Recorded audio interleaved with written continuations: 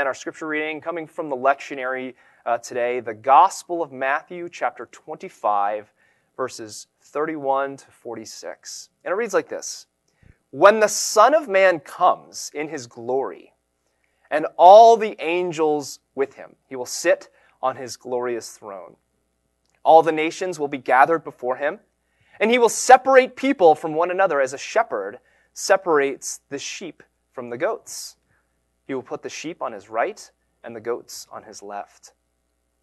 Then the king will say to those on his right, 'Come, you who are blessed by my Father, take your inheritance, the kingdom prepared for you since the creation of the world.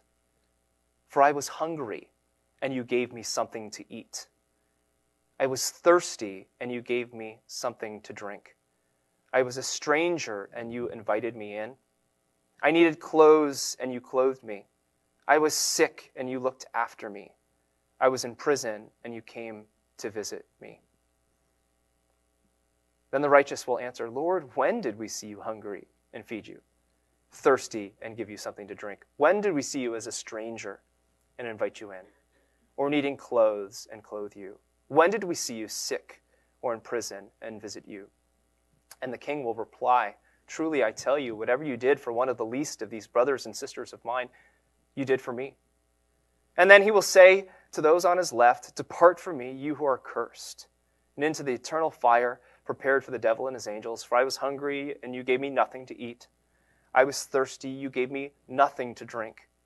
I was a stranger, and you did not invite me in. I needed clothes, and you did not clothe me. I was sick, and I was in prison, and you did not look after me.' And they will also answer, 'Lord, when did we see you hungry, thirsty, a stranger, or needing clothes, or sick, or in prison, and did not help you?'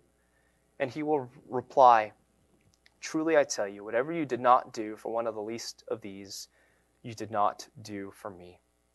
And then they will go away to eternal punishment, but the righteous to eternal life." As we take a look at our passage from the Gospel of Matthew this morning, my hope is that each one of us would leave this place today, or if you're at home, that each one of us would find ourselves challenged and spurred on as we seek to live our lives as followers of Jesus, even if we just hear one thing today that might challenge us or encourage us along in our faith journey. Taking a look at our scripture, it's undeniable. There's been a consistent theme over the last few weeks in the Gospel of Matthew, and we see it again in today's text. So 2 weeks ago, we looked at the story of the 10 bridesmaids who were waiting for the coming of the bridegroom. This was 2 weeks ago. There was 5 of those bridesmaids who were wise, 5 who were foolish. The 5 who were wise were those who were ready, those who were prepared for the arrival of the bridegroom, as opposed to the other 5 who over time, maybe they had become just lackadaisical, but either way, they weren't prepared. And we talked about how we, as people, we prepare for the coming of the Messiah, whenever that might be, that we do so not by discovering a magical formula, that will tell us when Christ is going to return, but instead it is by what? It's by welcoming the presence of Christ to dwell inside of us every single day. It is to live our lives with the daily confession, God, make me an instrument of your peace and of your love and of your reconciliation in the world. This is what it looks like to live our lives ready, prepared for the coming Messiah. Immediately following that parable, Jesus launches into another one in Matthew 25. It's a parable about 3 servants, all entrusted with the master's wealth while the master goes away. And then just like the parable before, there comes a day when the master returns. They don't know exactly when it's going to happen, but the master returns. And 2 of those servants, he says, "What did you do with what I gave you?" And 2 of those servants, they said, "Hey, look, we doubled what you gave us. We doubled the investment that you gave us." And to each of those 2 servants, he looks upon them and says, "Well done. You've been faithful with what I entrusted you in. Awesome. Great." But then there's the 3rd servant who says, I did nothing. I was afraid. And so I went and I hid it. And it's another story about what? Readiness. It's a story about preparation. It's a story that at each point, one of us is going to have to answer a question. And that question is, what did you do with what you were given? With your time, with your opportunities, with your resources, your gifts, your friendships, your life, your health? What did you do with it all? And our passage for this morning, what it is, it's the culmination of what we've been talking about the last couple weeks. When the Son of Man comes and he's sitting on his throne and all the nations are standing before him, he will separate people like a shepherd would separate sheep from goats. The sheep on his right, the goats on his left. And turning to the sheep, and I'll read it again, he will say this, "Come to me, you who are blessed by my Father. Take your inheritance, the kingdom prepared for you since the creation of the world. For I was hungry, I was thirsty, I was a stranger, I was in need of clothes, I was sick, I was in prison. And you cared for me during those times." And the righteous will answer, when? When did we do those things? When did we see you as a stranger or needing clothes or thirsty or hungry or in prison? And the king will reply, what? I truly tell you, whatever you did for one of the least of these brothers and sisters of mine, you did for me. And then to the other group on his left, Jesus says the exact opposite. I was sick, naked, imprisoned, hungry, thirsty, lonely, and a stranger, and you did nothing. It's another story that invites us to look inward. To look inward and to ask the question, what are we doing while the master is away? What are we up to while the master is away? How are we living our lives? What are we giving ourselves to? What are we devoting our lives to? One of the first observations I think that we can take from this passage is notice that every single thing that Jesus lists here in our passage, every single thing Jesus says here, cannot be done alone. Think about that for a second. Everything Jesus lists here, they all involve other people. They all involve being in community and being in relationship with other people. So for example, notice this, that when Jesus welcomes the sheep, those who are on his right, Jesus does not say, "Come to me, those who are blessed, for you read your Bible on an average of 45 minutes every single day. You prayed X amount of times every single day. You fasted for this length of time. You graduated with this degree. You attended this many worship services throughout your life." He doesn't say, and it's not to say that those things are not important, that they do not hold value. Obviously, they do. But don't you think it's interesting that in this list, Jesus says nothing about acts of personal piety, acts of personal devotion? Instead, everything that he talks about, it has to do with having a spirit of mercy towards one's neighbor. Prior to COVID, there's usually maybe like a couple times a week I would go inside of Dunkin' Donuts, or I'd go inside a Starbucks or another local coffee shop to order my iced coffee, because it's iced coffee 365 days a year. You can try to convince me otherwise, but that's how I roll. And in my opinion, going inside, it's just not the same as drive-through, because when I go inside the actual cafe or coffee shop, I get to see people face to face. I get to talk with people. I get to know other customers who go in around the same time that I do. And over the last couple years, I got to know a friend whose name also happens to be Jason. And oftentimes, when Jason would come into the coffee shop, he would bring with him a man named Ed. And I got to know Ed as well. Ed was in his 80s. Ed had terminal cancer. He loved telling me about his Roman Catholic church that he attended in Nashua. And he would always ask me about how things were going here at Journey Church. And because of his age and his declining health, he couldn't get around that much. And so my friend Jason, who I met at the coffee shop, who lives in Londonderry, he would drive all the way to Litchfield, where Ed lived, and he would go get Ed, and he would take Ed back to the coffee shop in Londonderry, or he would take Ed to the post office, or he'd take Ed to doctor's appointments, or he'd help Ed run errands that he obviously couldn't do. And he did this for months. For months, he would go to Litchfield almost every single day and go get Ed, until finally, Ed had to go into assisted living because he was under hospice. He was no longer able to visit Ed. This was right when COVID started to kick in, so like assisted living facilities completely shut down to outside visitors, so he wasn't able to go see him anymore. And the last time I saw Jason, which was just a few weeks back, we're just catching up, asking about our lives, and at one point in our conversation, he says, for a long time, I'm just not so sure about this whole God thing. I'm not sure what I think about organized religion, God, faith, any of that. He says, it's not that I'm an atheist. I'm just not really sure about anything.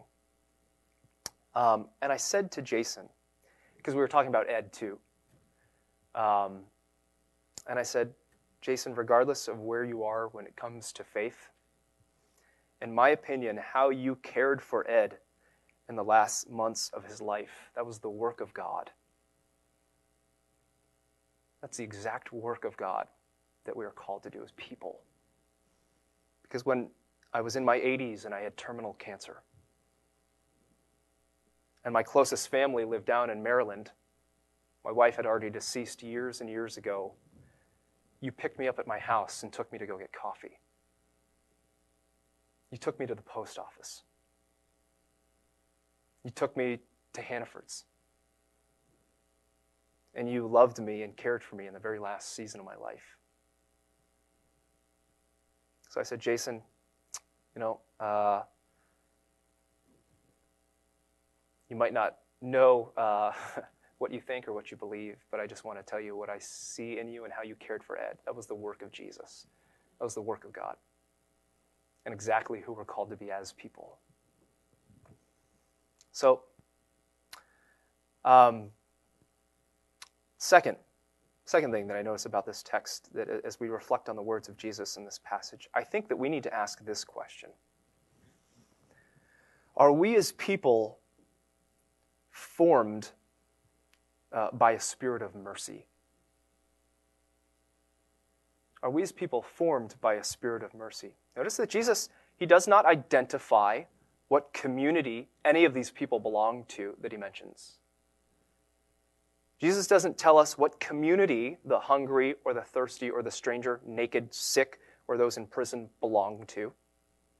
So we don't know what their skin color is. We don't know what their gender is. We don't know what their religious faith is, what nationality they are.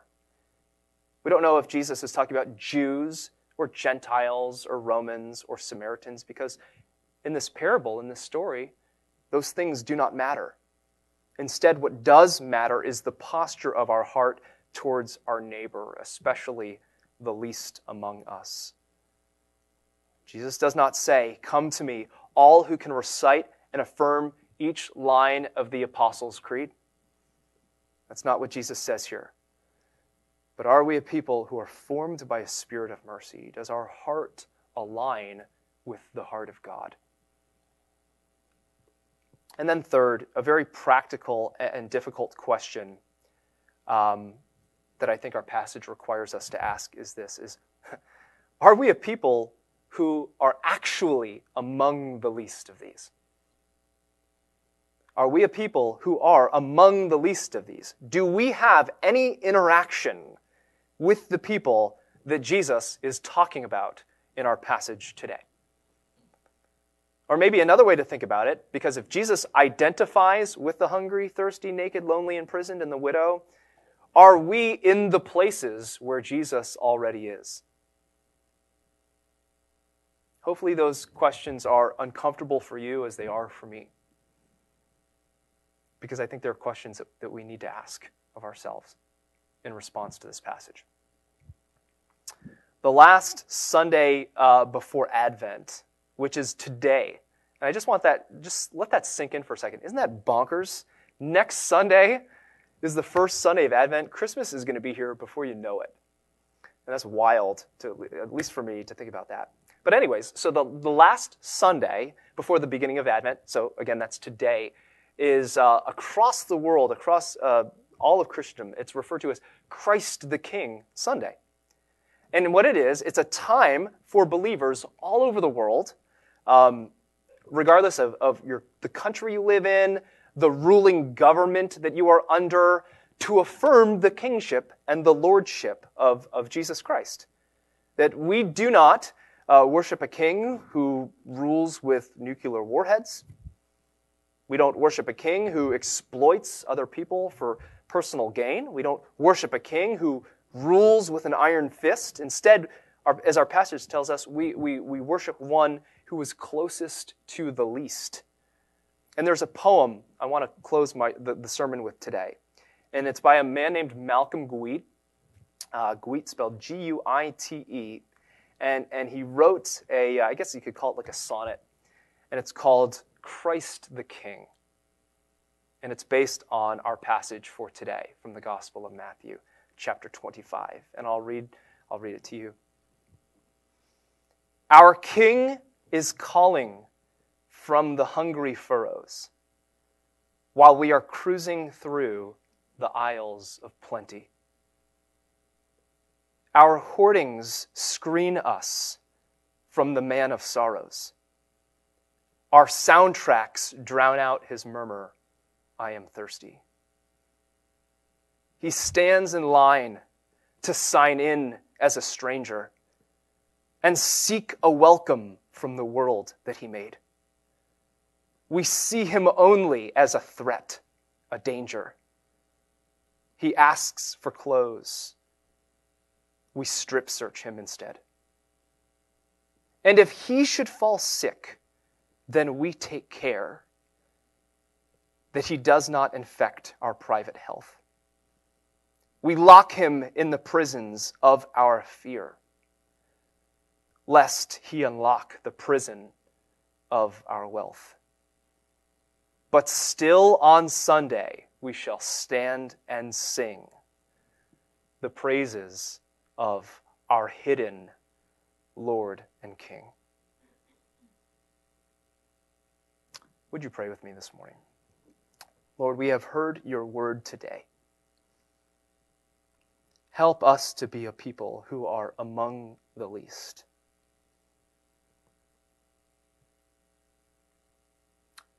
I pray that we would hear and reflect on this passage with fresh ears and with a fresh mind and heart today.